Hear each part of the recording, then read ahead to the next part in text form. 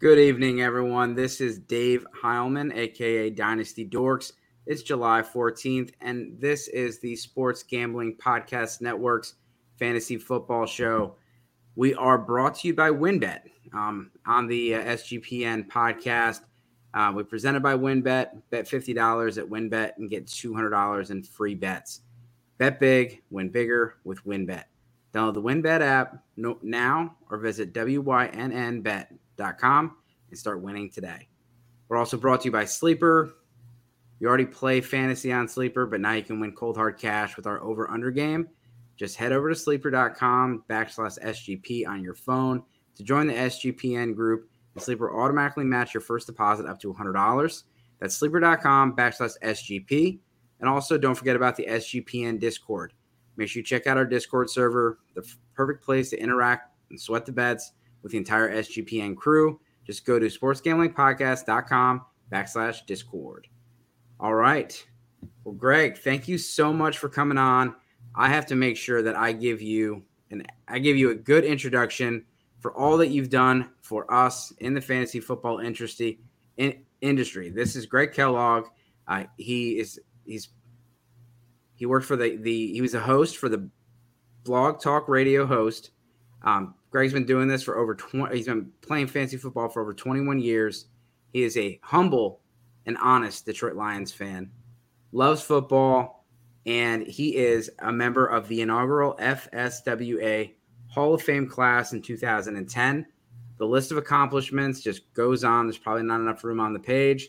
Producer for FoxSports.com, creator of the Ladies of Football League that promotes the hobby to ladies, partner of the FantasyAsylum.com, senior writer for GridironGrumblings.com, guest writer for Sports Illustrated, partner for Fantasy Sports Group, and radio host for Fantasy Sharks.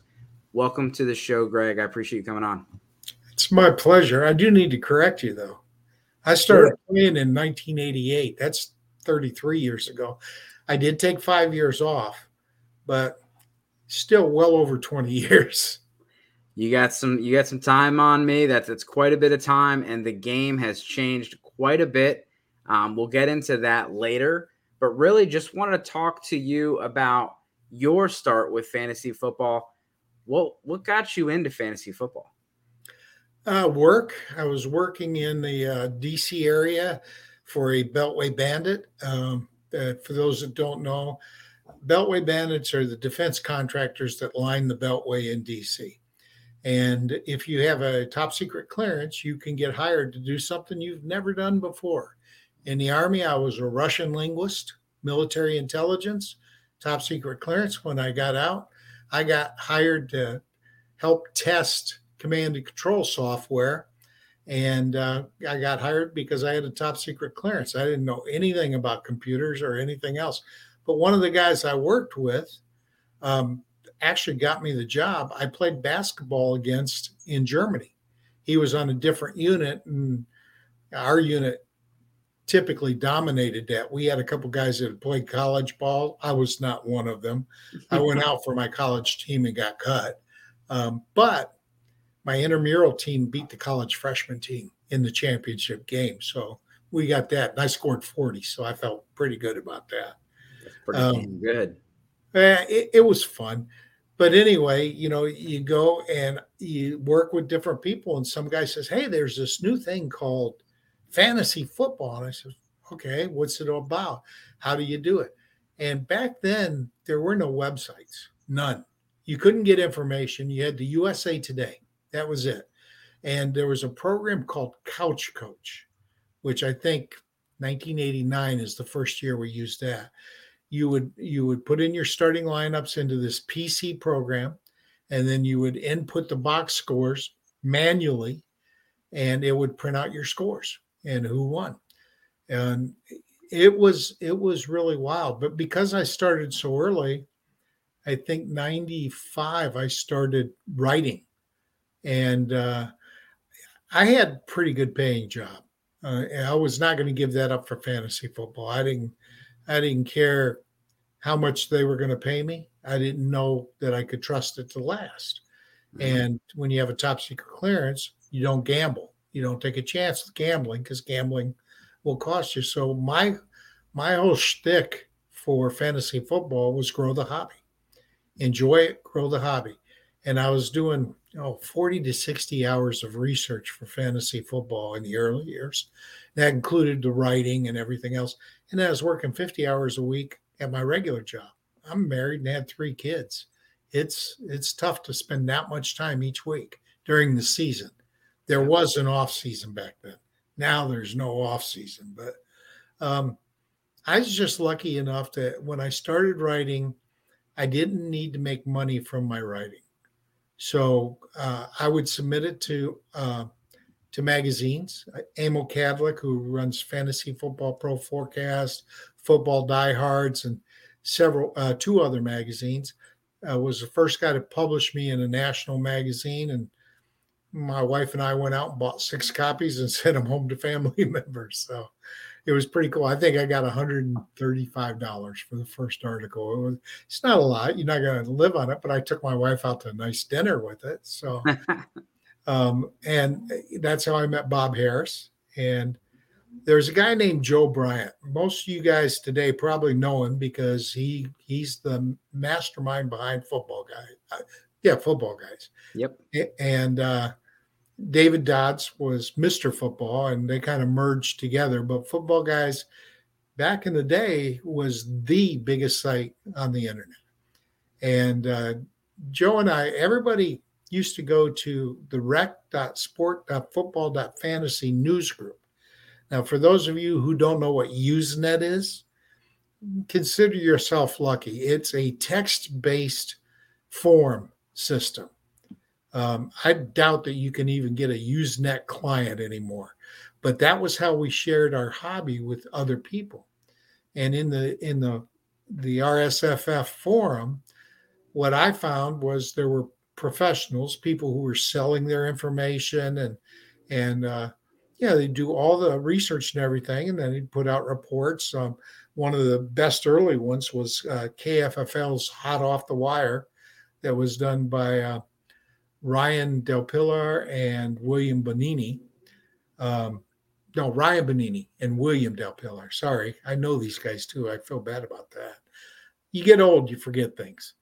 But that also Roto World and Roto Wire were starting to do like daily news updates, or sometimes even hourly. But a lot of that stuff just came out on the forum.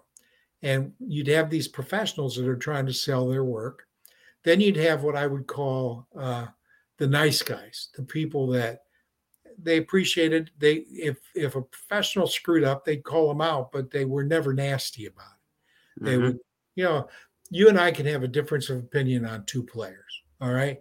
I think Baker Mayfield's going to end up being a top 15 quarterback this year. I think he's going to be very good. I took him as my QB3. You might think he's going to suck. And if you do, that's fine. That's what's great about the hobby, is you can have different opinions. And at the end of the year, you're going to know who was right and who was wrong. Yep. And then we had what I call the snipes, the people who were just going to be negative no matter what. They were trolls, basically, in this Usenet forum. And so Joe and I started talking, and Joe had a professional site. And I says, hey, why don't we set up a 12-team league with 4 pros, 4 nice guys, and 4 snipes or trolls? And we called it FanX, the Fantasy Experts League.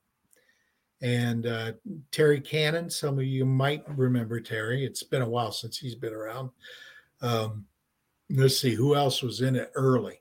Bob Harris was in it. I don't remember all the sites.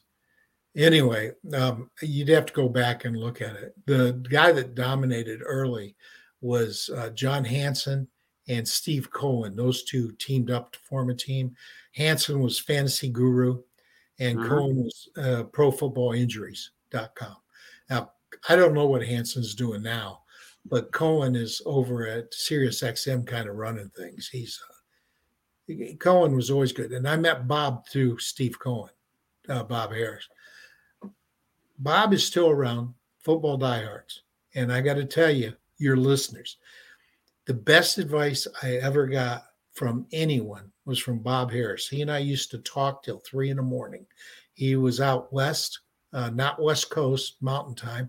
I think Arizona or New Mexico. I don't remember which one. I think New Mexico. And I was East Coast. I was in Atlanta. And so we would just, that's part of the 40 to 60 hours. And we would talk. And Bob said something that is so profound, and people today still don't get it. Don't chase last year's stats. It's simple. You got a guy that was Cooper Kupp. Excellent year last year. 197 targets, 165 receptions, something like that. 1,800 yards or so, 20 touchdowns. He's not going to repeat that. Nobody repeats that. It's impossible to repeat that kind of season. But people are drafting him 5th overall, some as early as 2nd overall. I just think that's a mistake. You're chasing last year's stats. He won leagues last year because he was picked up in the 5th and 6th round. Mm-hmm. He wasn't picked up at the 5th overall. Another piece of advice Bob gave me, and I don't know if he originated this one. He said that, what was it? He never chased last year's stats was the big one. God, I can't remember. I'm old. I forget. What about the Snipes? Do we know the names of any of these Snipes? Mark Nolte was one of them. I don't know if you know his name, but he was in FanX for years. A lot of the Snipes became nicer. A lot of the Snipes and the nice guys became professionals. You know, I ended up going to work for Fox Sports and producing their fantasy page from June of 2000 to June of 2001. Fox ended up shutting us down after a year because we were actually outperforming their hard football coverage. And they were paying those writers a hell of a lot more than they were paying us. But we got more hits and we were stickier because fantasy fans, they won't only read an article from the beginning to the end. They'll read it 3 or 4 times. They'll share it with their friends, and they'll read 8 or 10 articles, not just one. Regular football guys read the headline in the first 2 paragraphs, then they're on to somewhere else. So stickiness is how much of the article you read, how long you stay on the site because of the article. And we, Fox told us, I asked them, do you want to make money? Because I can tell you how to make money. And one of the things I said was back then, there was this brand new site called myfantasyleague.com run by Mike Hall out of Madison, Wisconsin. Now, Mike's a good guy. And he had just beefed up his server so he could handle it because he was growing fast. There was no underdog. There was no sleeper. My fantasy league was it. And right now, even today, if you want research, my fantasy league is the best tool you have for research because you can put in your scoring system. And they have probably the most complex scoring options available anywhere. It's not as big as Sleeper. It's probably not as big as Underdog either. But it's still one of the top league management systems. It's just not a sexy interface. That's the only problem with it. And it's very complicated interface. It takes a while to get used to it. But I told Fox, make a deal with Mike. He can host your leagues and it's already made. You don't have to build anything. Yep. You just have to make a deal with him. And because it was so new to everybody, they could have made a killer deal with Mike. And they wanted to do their own thing. They never got their software up and running. Never got it up and running. It was so buggy. And I also said, let us sell draft guides. Let us sell cheat sheets. I mean, we could do all of that. And they said, no, we just want hits. Just give us clicks. We gave them clicks and we got fired a year later. So, but don't get me wrong. I love Fox because for a year, they paid me 25% more than I was making as a defense contractor to go and write about football. And when it ended, they said, we're going to shut this down. They closed the New York office after six months. The California, Santa Monica office was the last to close. But 9 months in, they said, we're shutting down. We're going to keep paying you for 3 more months. You don't have to come to work. So it gave me 3 months to find a job. So I just went back to defense contracting and started doing things on my own. But so people say, are you mad? Well, I would have liked to have been there for 25 years. Yeah. But bottom line is, going back to defense contracting, I kept the salary I had at Fox and got a little bit of a pay raise. And then, it paid my family well. It got me to California, bought a house in California. And we were in California from 2000 to 2006. And every year the houses went up double digit in value because back then everybody was flipping the houses. They would buy it, flip it. So when I sold my $179,000 house, I got 380. So I paid off what I still owed on the house. I paid for a full service move to Texas so I could be closer to my parents. And I paid for my house in Texas. You want to know freedom? Pay off your mortgage. You don't have a mortgage payment, that's freedom. And so, we talked about some of the main players that really, not only helped you get where you're at, but, what else? I think, people listening to this right now, hopefully they're a little humbled and understand where my stuff won't refresh in 2 seconds. Not having to put their lineups into, these little machines, not having to add it up. I mean, Bob Harris sent out his weekly cheat sheets using a fax system. He would send the fax into a central location and they would fax it out to his whole mailing list. And he thought that was great because he used to mail them by hand, snail mail. There was no email. Everything went snail mail to get out. So he'd get those all done on Monday, ship them out, and people would get them on Thursday or Friday. There were no Thursday games, so that was okay. But I mean, it's just changed. Now, the big thing about football diehards is if you order their cheat sheet, I think you might even be able to get it through their magazine. I'm not positive. But if you order their cheat sheet, they send out electronic updates to their users. It's all kind of automatic now. So Bob was one of the first in everything. The first podcast was Bob Harris and I. It wasn't video. It wasn't even really a podcast.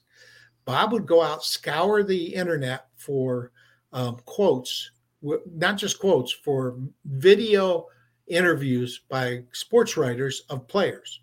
And he would cut the player's answer, and then he would provide me with the questions to read to the screen. And I'd read the question, he'd tape in the players, and then he'd read the question. It just took forever to do this. I mean, I can imagine. And it really wasn't our work. It was the sports writers that were asking these questions. I got credentials to the Falcons one time, and these sports writers, gotta say, they're not the sharpest bunch. I mean, the questions they ask are pretty formulaic. And they're not really in depth. They don't really go down. They don't talk about schemes. They don't talk about injuries that much. I mean, they'll ask, is a player injured, but they don't ask the follow-up. Okay, he's injured. What is your timeline? How long is he going to be impacted by this? A guy's got a sprained ankle. Will he play next week? Will it affect his effectiveness?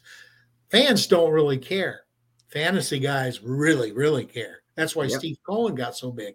The Pro Football Injuries, he would call every single PR department to get that information and publish it one place. PR departments, they actually like dealing with one person, so they're not getting inundated with 1,000 calls from fans. So, I mean, I got press credentials to the Falcons one year and his year they went to the Super Bowl because I took the questions. They would forward the calls to me that they were getting so that they didn't have to deal with it. And then I would answer the questions. So back then it was, well, even today in business, it's not a one-way street. You got to provide value to the person that's giving you something of value. I mean, that's American business, American enterprise. So, and so, when you want to give some advice to, those of us that are out here doing this, and, not everyone's going to, be able to quit their job and go do this right away. But what are some tips to help people that are looking to break into the industry? Okay, so if you're trying to break in and actually make money, The first thing you need to do is make sure you can write effectively and you know how to spell and spell check and grammar check. I find that the best writers, Matthew Berry went in the Hall of Fame with me. Most fantasy guys think he's worthless, to be honest. Matthew Berry was humorous, and he helped a lot of people get started in the early days with ESPN. I'll never talk down. He was never there really to be a hard analyst because he didn't really know football. He was a screenwriter in Hollywood, and he got a gig with ESPN, and nicest guy in the world. He really is. Matt Pitzer, I think, was with the Sporting News. He was a knowledgeable guy. John Hanson was a knowledgeable guy.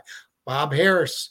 Joe Bryant wrote one of the best draft articles you'll ever find, and you can still find it on the internet. It's called Value-Based Drafting, The Principles of Value-Based Drafting, or VBD. Yep. And I don't think Joe's really written in 10 years. But the early stuff when we were all digging, if you want to break in now, you got to hone your skill. When I left Fox Sports, I started Kellogg's Comments. And basically what Kellogg's Comments was a place for new writers, up and coming writers, to be published. I would edit their work. I would critique their work so that they could improve. And if you couldn't take criticism, you didn't belong, because anybody that starts out, it's going to be rough when they first start out. And the first thing I'd say is study the game. Find out what cover 2 is. Find out what cover 0 is. Find out what a 3 gap is, 4 gap. Find out what the terms actually mean. What's an X receiver? What's a Y receiver? What's a Z receiver? I mean, everybody knows split end, flanker, and slot, but the plays are called with X, Y, and Z for just about everybody. Find out what the blocking schemes are, because if you understand the blocking schemes, you got to dig deeper. Find out who the top coordinators are, because if a coordinator changes, look at Dabble. What's Dabble, or whatever his name is, from Buffalo to the Giants. That guy's going to have an impact on the Giants. Yep. Now, is Daniel Jones the quarterback that can implement that? Who knows? I really don't know. Josh Allen wasn't when he first got there. It took him a while, but he is now. So when you have top coordinators change teams, pay attention. So when you're writing, you have to combine statistical analysis with knowledge of the game. And if you're lacking in one or the other, you're not going to be successful. That's just the bottom line. Not everybody who wants to be a writer can be a writer. And people just have to understand it. But another thing, writers that always stuck with me that I enjoyed had humor. And that's why I like Matt Berry. I don't trust his analysis, but I loved his writing style. I mean, the guy was excellent. He was a screenwriter, for crying out loud. He got paid to write stories, and he was good at it. There's a lot of writers that I like, but the ones that can make me laugh and at the same time bring up a point I didn't think of, those are the guys that are really valuable to fantasy sites. Take any job you can and be prolific, and never, ever miss a deadline. If you miss a deadline, your credibility is gone entirely. And you can find a niche. Your dynasty or dynasty IDP? Dynasty. Okay, just dynasty. Dynasty is probably what? 15, 20% of the leagues. It's not a major player. Redraft is the major player. IDP is another niche market. If you're new and you want to get started, look at Dynasty IDP. I mean, that's a smaller market, so there's smaller competition, but you got to know more, because you now have to understand defensive players, defensive schemes, as well as offensive players and offensive schemes. Yep. It's if you want to be good, get your work out there as far and wide as you can. For me, for example, when I first started writing, I had 2 requirements to publish my article. Number one, it could never be behind a paywall, because I wouldn't take money for my articles. So when Joe Bryant put it on Football Guys, he knew that I was going to go to Tony Holm and Fantasy Sharks. and John Georgopoulos, and at the time it was Gridiron Grumblings, it's Sports Grumblings now, but I was going to go to other sites and give them the same article. Now, a lot of fantasy sites don't like that, but if you're good enough, they want your article. And if you build a reputation, they really want your article. And then you can do things like that. At one point, I was on about 36 sites. So I call myself the first syndicated writer. But again, the more you do something, the better you get at it. And you have to be able to take constructive criticism. If you can't take constructive criticism, you'll never improve at your skill. 100%. And I want to talk more about that in a second, but I need to make sure that we shout out our sponsors. Again, I want to talk about WinBets. Make sure you guys get down on wins, bet 50 to win 200 promotion, where $50 in a bet qualifies you for up to $200 in free bets. If you're betting baseball, you have to check out WinBet, and the reduced juice in baseball games makes them the best place to bet MLB. And don't forget about the ultimate fantasy football experience. If you bet 500 plus on sports or casino before July 31st, you get entered to win the ultimate fantasy football draft experience at Encore Beach Club. This includes a 2-night stay at Wynn Resorts for you and your entire league. Multiple entries are allowed. There's so much to choose from, and all you have to do is download the WinBet app or visit wynnbet.com to get started. Offer subject to change. Terms and conditions at wynnbet.com. Must be 21 or older and present in a state where WinBet play is available. If you or someone you know has a gambling problem, please call 1-800-522-4700. And again, Sleeper. Sleeper is the fastest growing platform today with millions of players. You probably already have Fantasy League. You already do your drafts on there.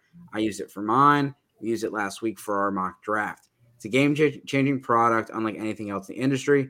Now you can make money on Sleeper too by playing the new over-under game. Super simple. First, in any sport, choose 2 or more players that you like and pick the over-under, for example, number of points in basketball, number of hits in baseball, number of catches in football. Then you choose the amount of money you want to enter in the contest, and then you watch the game. If you pick correctly, you can win anywhere from 2 times to 20 times your money. Main reason I'm excited about this over-under game on Sleeper. It's the only app where I can join my buddies' contest and play together. It's got a built-in group chat where I can see my friends' picks at the tap of a button. It's insanely fun. We ride it out together. Even if it's a bad game, we're still having fun. Stop what you're doing. Download Sleeper now. Play their over-under game. Have fun with your friends. And don't forget about sleeper.com/SGP. And Sleeper will automatically match your first deposit up to $100. That's right. Join the squad. Sleeper.com/SGP for up to $100 match on your first deposit. All right. So yesterday I had the privilege of interviewing Andrew Erickson, and he brought up a lot of the same points.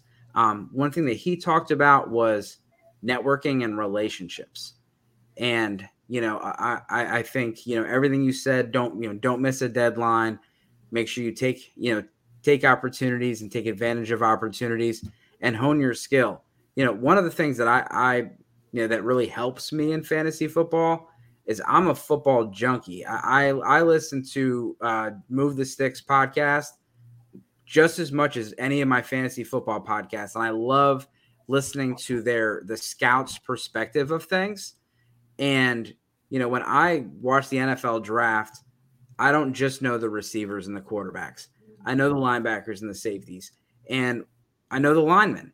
And so I know whenever, we talk about the Houston Texans, I'm excited about Kenyon Green being added to that offensive line. I'm excited the Giants getting Evan Neal.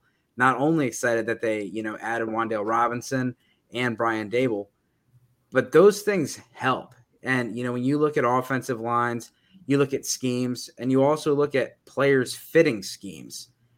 Any tips to those that are not as knowledgeable about that? Like when you look at it and you say, okay, this person would fit an outside zone scheme. This coach runs an outside zone scheme. And so you see those, and then you see the player in free agency go to a different team and he fails. How did you learn that, David? How did you learn it?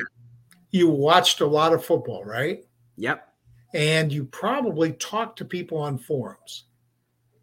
I mean, none of us know everything. But if you start talking to people, especially players and coaches, Football Guys is still, in my opinion, one of the larger forum sites. Oh, yeah. Join Football Guys, get in the forums and talk to people. If you want to succeed at anything in life, you got to be professional. Being professional means you've got to invest time and effort in honing your skills. And that's I'm really looking forward to, I'm bringing back some old things.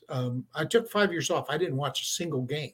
So this offseason, I've been going through the NFL has recaps of games, and I'm going through every team's games for the entire season. Now, I'm not going to get through them all before the season starts, but I can get through a team in 2 days. And that's basically what I'm doing. And the game of fantasy football hasn't changed. The game of football has, in terms of routinely, people used to get 370 carries or more, the top backs. And it would happen relatively often. Nowadays, it rarely happens. It really doesn't. You have a lot more committees. You have a lot more different things. And so, Dave, let me ask you something. If I could guarantee to you in 2021, before the season started, if I saw something in Cooper Kupp from previous seasons that I could say 90% chance Cooper Kupp is going to be the number one wide receiver in football this year. He's going in the 5th round. If you take him in the 4th, you're sure to get him. Would you have, but understand, Dave, it's only 90%. He may not do it, but I'm expecting a record-breaking year, number one wide receiver, and 90% of the people that have matched this criteria have done it the next year. Would you have drafted him? Absolutely. In the 4th round? In the 4th round? Yeah. Okay. So, unfortunately, nobody can predict success that way. But that leads us to another prediction. That's what Bob said that I couldn't remember. You never win a league with your picks in the 1st round, but you can lose the league with your 1st round pick. Now, some people have said you never win a league with your first 3 picks, but you can lose the league with your first 3 picks. If you are taking Jonathan Taylor this year, you're going to take him at number 1 or number 2 overall. I mean, You won't get him if you don't. Okay. So why Jonathan Taylor? Well, there's an old article, old philosophy, and by old, I mean it was first propagated in 2004 by Aaron Schatz of Fantasy Football Outsiders. He went back to 1978 and ran it through 2004. It's called The Curse of 370. And what it said was basically if a running back gets 370 touches, 90% of the time, his fantasy production is going to drop the next year. Okay. 90% of the time has proven accurate. In 2010, Tristan Cockcroft of ESPN revisited the article, found out, yep, it's still true. 2016, John Georgopoulos revisited the article and found out, yep, it's still true. 2017, Gary Davenport for Football Diehards revisited the article. Yep, still true. So I brought it up in some spaces. I love this Twitter spaces thing, man. You talk to fans, and fans are passionate about their team. And I say something like, don't draft Jonathan Taylor. And everybody goes nuts. And I say, and they'll ask why. And I said, well, 2 reasons. Number 1, there's no way he's repeating 20 touchdowns. Nobody does when they get that many. So you know he's going to drop in touchdown count, if nothing else. And I said, number 2, he had 370 touches, so he's going to drop. 90% of players that have 370 touches drop. So everybody says, oh, come on. The game's changed. These athletes are much better conditioned than they used to be. Okay, so I went back to 2012. From 2012 to 2020, 10 running backs had 370 touches. Now, touch is a combination of carry and reception. Of those 10, all 10 dropped in fantasy production the next year. That's 100%. Now, one of them only dropped 5%. That was Ezekiel Elliott. He was 23 years old, so he was 24 the next year. That is something I consider flat. You're going to have fluctuation year to year. 5% is nothing. if you take Zeke with, whatever pick you take him at, expecting what he did last year, he's probably going to be within 5% of that. Until you get 28, 29, then you at 29 and 30, most running backs just drop off a ledge. But I mean, we're not talking about bumps. You don't get 370 touches if you're a bump. Let's go back to 2012. Arian Foster, Adrian Peterson, and Doug Martin all had 370 plus. Well, actually, Martin only had 368, but I included him because I wasn't sure whether or not he returned any punts. I know he didn't return any kicks. Anyway, the following year, Doug Martin had a 78% drop in production. He missed 10 games. Adrian Peterson, he was probably the best of the other than Zeke in drops. He dropped 32%. He missed 2 games. But the year after that, he only played 1 game. So this stuff does accumulate. These hits don't just go away. Arian Foster, Houston Texans. Loved that guy. 16 games in 2012, 391 touches, 306.1 fantasy points. 2013, 8 games, 65% drop in fantasy production. Okay, but that's 10 years ago.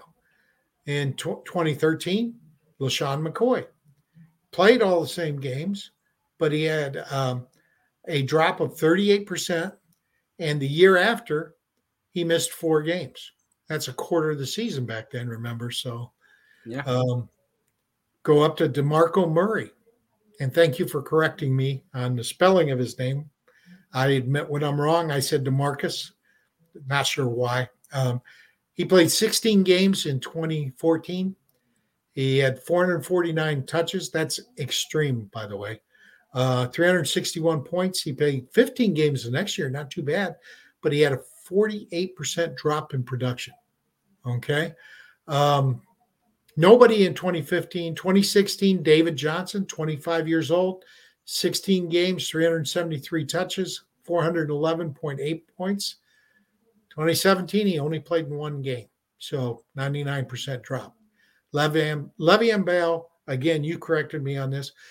25 years old, played 15 games, 406 touches, 345.6 yards. Played no games the next year. Now, you pointed out that's because he held out. But we also went and looked at the following year, the first year that he came back, and he had a severe drop in production. Yep. Zeke in 2018 was good. And again, only a 5% drop. He was the exception. Chris McCaffrey.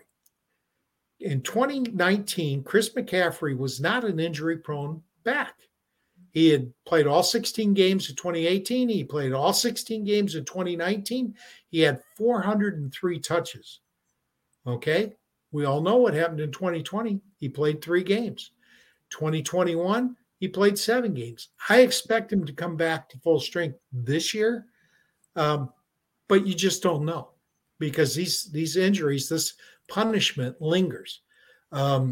Derrick Henry, 26 years old when he did this. He had 403 touches, 469.2 points. He played 8 games the next year. It's just 45% drop. Derrick Henry was tearing it up in 2021. Oh, yeah. I mean, he was probably the top-ranked back at week 8 when he went down. But yeah, he started off strong. Week 9 through the end of the year, you just lost your top scorer. And that doesn't help you in the playoffs. It doesn't.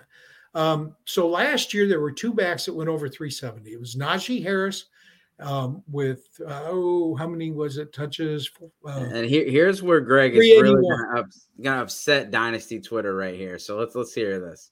Well, if you're Dynasty and you got these guys, you don't drop them. But in a redraft league, you don't draft them in the first round. Najee Harris had 381 touches last year. Okay. He had a very good year. Jonathan Taylor, he had 372 touches last year. Very, very good year. I already told you he's going to drop because he's going to not get 20 touchdowns again. But because of the curse of 370, there's no way I'm taking him. Now, a lot of people say, well, he's only 22 years old last year. These guys are in much better physical condition. All true. But guess what? The defense is much better physical condition too. And a body can only take so much punishment. Now, is there a chance that Taylor could have a good year this year? Absolutely. Najee too. But going back to 1978, 90% of the people that touched that mark, that 370 touches, did not have a great year the following year. And if you take Taylor with the number 1 overall pick, your second round pick is at 24. Okay?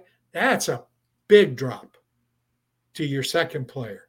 Mm-hmm. I got to say, if I'm taking any of these guys, if I take Najee Harris, and I don't, again, 5 years off, I don't know the names of all the backups.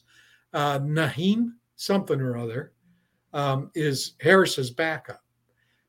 Taylor, Henry, his coach is already saying they're going to give him 25 to 30 touches. He'll break down. I really believe that. If they do, draft Hassan Haskins. That kid can play. And last year, they almost replaced Taylor's overall running production with the committee. They actually, if you look at Taylor's games versus the committee games, it's almost exact, except in touchdowns. Taylor had 10 TDs and the committee only had 5. But the problem with that was it was multiple players. It was 1 extra game. It was 9 instead of 8. It was a drop. This year they've got Haskins, and I think he'll be the bellwether if Henry goes down again. So I'm not touching Taylor because Taylor and Najee Harris, if historic precedence matters, they're too big of a risk. They're first-round picks. And remember the saying, you can't win your league with a first-round pick, but you can lose it. Yeah, and so when you look at the other players around here, because, of course, anyone that passes up on Jonathan Taylor at the 101 is, that's going to be it's not going to feel good when the rest of your league mates look at you and say, thank you so much. It feel good if he goes down and you win the league. Who are some guys that you're considering at, who would you consider at maybe the top spot if you didn't take Jonathan Taylor? I would probably take Chris McCaffrey. I would try to trade out of the spot. If I could trade out of the spot, I would trade a 1st and 4th round pick to get a 1st and 2nd round pick later in the draft. Because that way you're getting an extra pick in the first 2 rounds, and that always gives you a slight advantage. If you can get somebody that really wants Taylor, you might be able to trade a 1st, 4th, and 6th for a 1st, 2nd, and 4th. Yeah. And that really, it's what you can get. If I have to draft him, if something happens in the preseason to McCaffrey and you just don't trust him, then I'm probably going to look either if I have to draft him, I'm going to draft him with the idea of trading him in the preseason.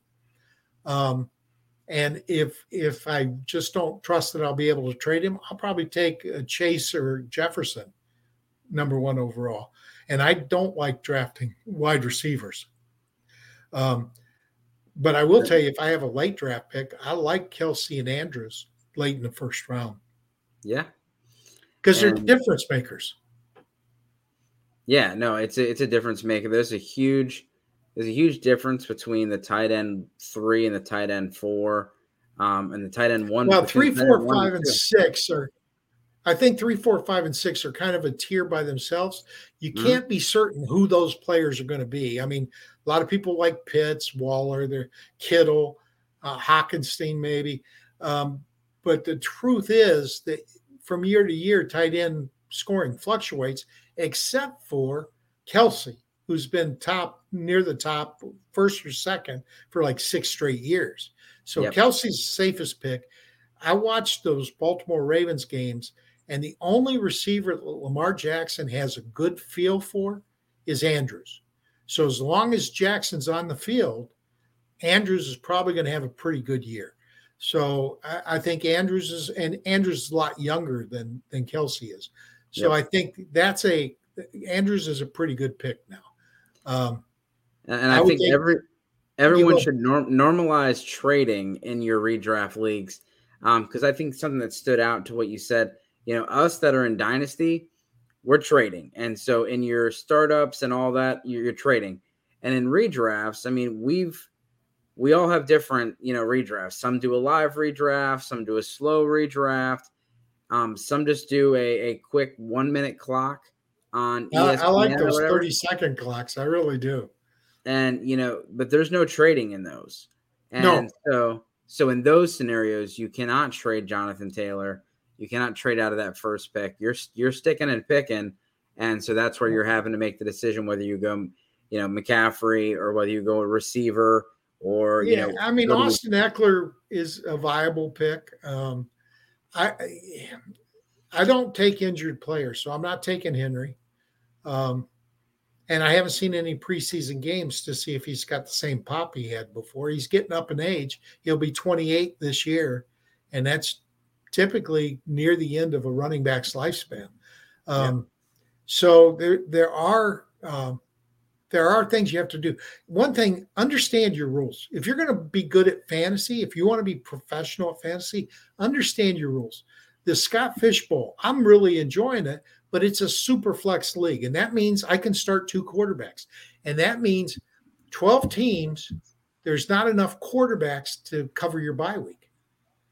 There's only 32 quarterbacks. And you rarely have a team that plays 2 quarterbacks consistently in the pros. College, you see it once in a while. Michigan, I'm a Michigan fan. They have a good starting quarterback, and they've got a 5-star behind him. And so J.J. McCaffrey got some snaps last year, and he'll get more this year. But the starter's going to start because he took them to the playoffs and he beat Ohio State. So he's going to start. Yeah. But in pros, you don't have that. So when you think about it, three quarterbacks per team, which covers a bye week when you start 2, leaves 4 teams without a bye week player. And too many. I've got a guy in my Scott Fish Bowl that drafted 2 quarterbacks. His second quarterback was Jameis Winston. Jameis Winston. I don't really like Jameis Winston all that much anyway, but he's got the same bye week as his starter does. So you got Winston and his other starter, I don't remember who it is, both on bye on week 14. Well, week 14 could be your championship game. You got no quarterback to start. So that's silly to me. I had in round 7, I had 709. I had 2 people in my pre-draft list. I had quarterback from New England, Mac Jones, and I had Baker Mayfield. I think Baker's going to be much improved this year in Carolina. He's also going to be playing with a healed torn labrum instead of a torn labrum. But I really like what I saw from the rookie, Mac Jones. And I think he's going to take a step up his second year.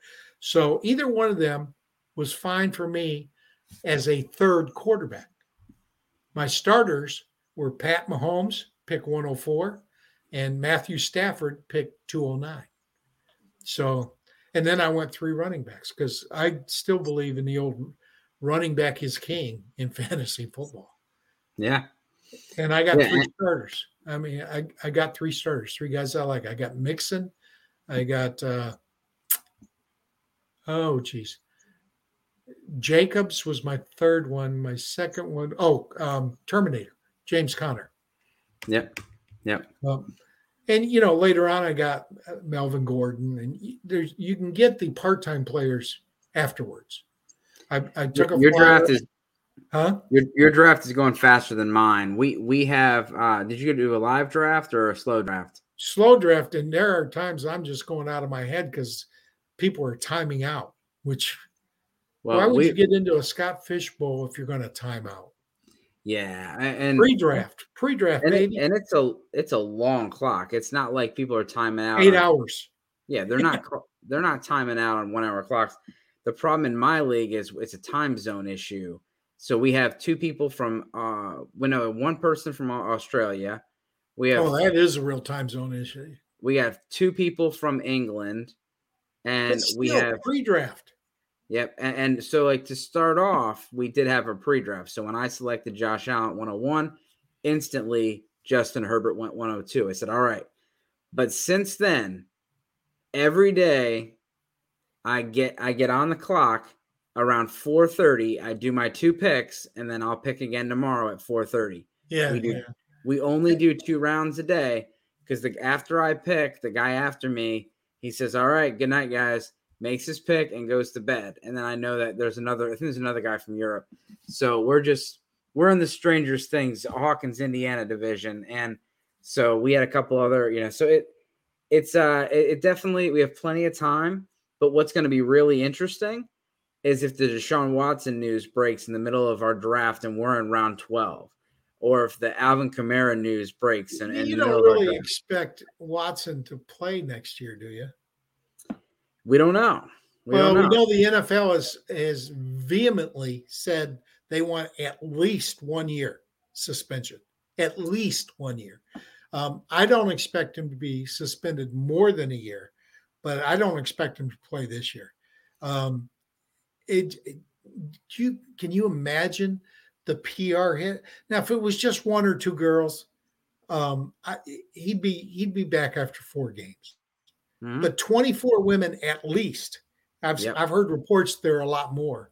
And the fact that he's settling with them legally, very smart. He really is. But it does tend to make people think he's guilty, whether he is or not. He's not claimed guilt on it. Nope. He's been pretty adamant that he didn't do it. But where there's smoke, there's fire.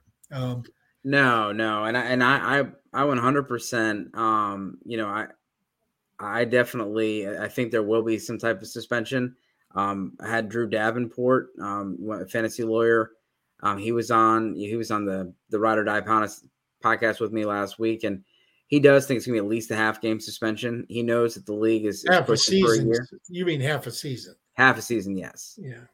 I think if they give him an 8-game suspension, it's going to cost some female fans across the country. Yeah. Oh, it's going to cost, and it's more than that. I mean, there's a lot, and there's some. If anything else comes out, I mean, if more comes out, we've heard there could be more. But again, like I said, if the news comes out, let's say the news broke tomorrow about Deshaun Watson. He'd fly off boards. He'd fly off boards. Because if he was playing the whole year, he would probably be considered a top 3 or 4 quarterback. Yeah, and so and then you'd have to, and let's say he came out the news tomorrow that he got a half, 8-game suspension or 9-game suspension. He'd probably fly off the boards in the 9th, 10th, 12th round, wherever you're at. But it's not going to be the same value. He'd kill in the playoffs is what you're thinking. Yep. But the problem is he'd be coming off the board rusty. I mean, he had all last year off plus half of this year. Yeah. And he's on a new team that he doesn't really know the receivers. Yep. With the scheme, when I looked at Cleveland and evaluated Baker, that coaching staff sucks. The offensive line is not good. Now, the difference is Deshaun Watson is much better at running than Baker is. Baker's decent at escaping and keeping plays alive, but when you watch guys like Lamar Jackson and Deshaun Watson, they're a whole nother level of running the ball. So I still, I don't, first of all, I don't think he's going to play a game. If he does, I think it's going to cost the NFL dearly. And, my problem with Deshaun Watson right now is that Cleveland guaranteed his entire contract. That's unless he does something really stupid, they can't get out of it. So they're going to pay him $230 million. And I think now that they had the 24th, they had 23 suits against him, and they said if they had 25 at one point, and then it went down to 24. Well, when he signed with the Browns, there was 23, and then there was an additional after. Yeah, which could trigger a point where the Browns could back out of the contract. But they're not going to. but they're not going to. No, they got Jacoby Brissett. They're not going to back out. They got Jacoby Brissett, and they've already gotten Baker out of town. They've already made their bed.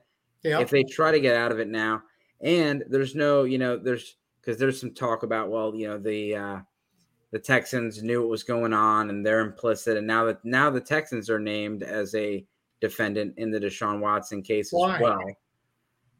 Because they had the women sign non-disclosure agreements. They arranged the meetings. So what? That is for Cleveland to figure out. Texans don't have to disclose injuries. They don't have to disclose anything. Nope. That's why these players, before Baker trade went through, what did Baker have to do? He had to take a physical for the Panthers. Yep. He had to pass the physical or the trade didn't go through. Yep. Deshaun Watson, if you're going to trade for him, you better do your own due diligence. You better not depend on the Texans to do it for you. Yeah, and a piece of that trade has already been used. They've already used the first-round draft pick that they acquired for Deshaun Watson. So there's no way the trade's going to get reversed or anything like that. But there's a lot, and then the Alvin Kamara out there. Who knows what's going to happen? He's probably going to get a 4 to 6 suspension, right? That's what they're saying. And there's supposedly a security footage out there. It's not gone out yet. But either way, he could get something. We've seen players get involved. Last year, Chase Claypool got involved in an incident, bar fight outside. He kicked a guy in the face, clear as day on camera. There was no legal charges. He didn't even get fined, suspended, anything. Nothing happened. That's the team, though. The team could have fined him. Yeah. Because every player has a clause in their contract about conduct. Yep. Conduct detrimental to the team. And you kick somebody when they're down, that's not a good look for anybody. And I'm drafting Claypool late in drafts now. So, it was last offseason, but yeah. What did Hopkins do that he's got a 6-game suspension?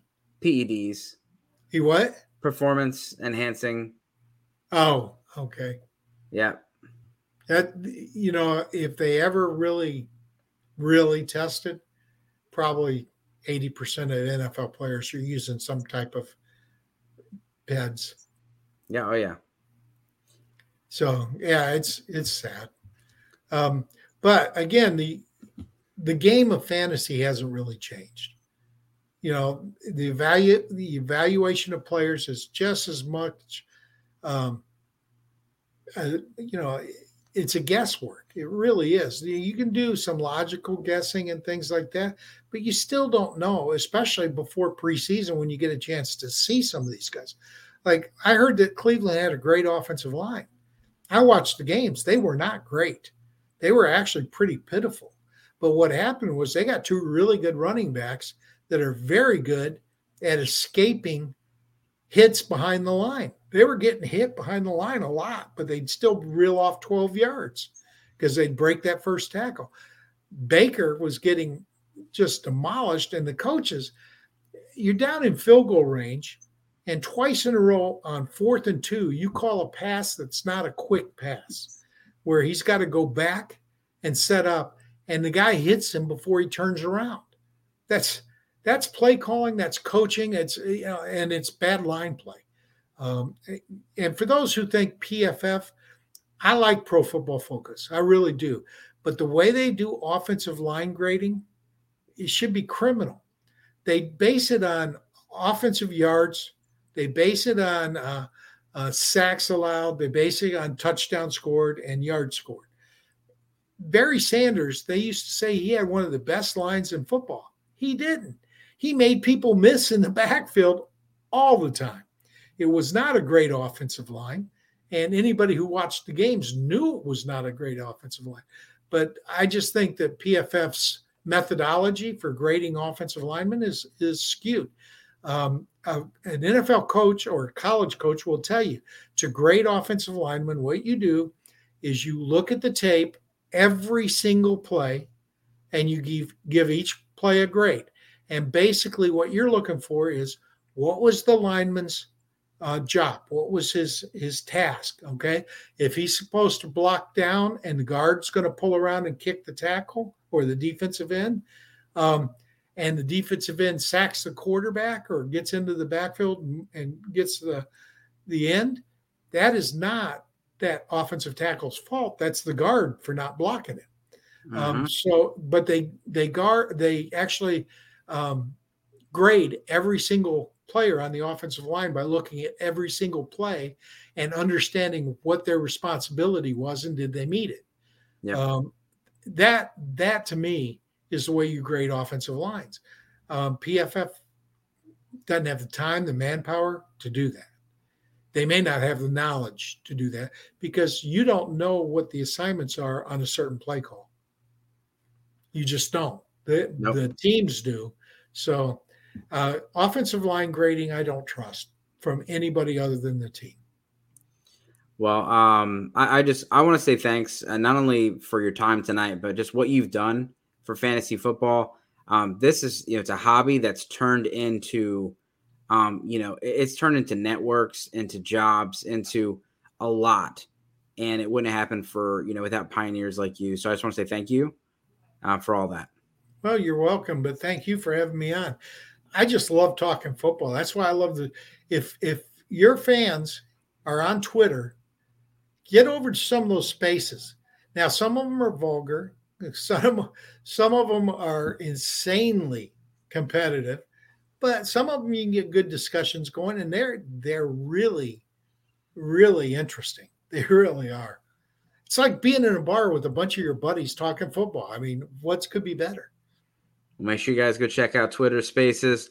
They are not a sponsor of the show yet, but Greg is working on that for us. All right. Thank you, everybody. As always, good luck this season. Please make sure you subscribe to SGPN Fantasy Podcast and all of your Sports Gambling Podcast Network shows.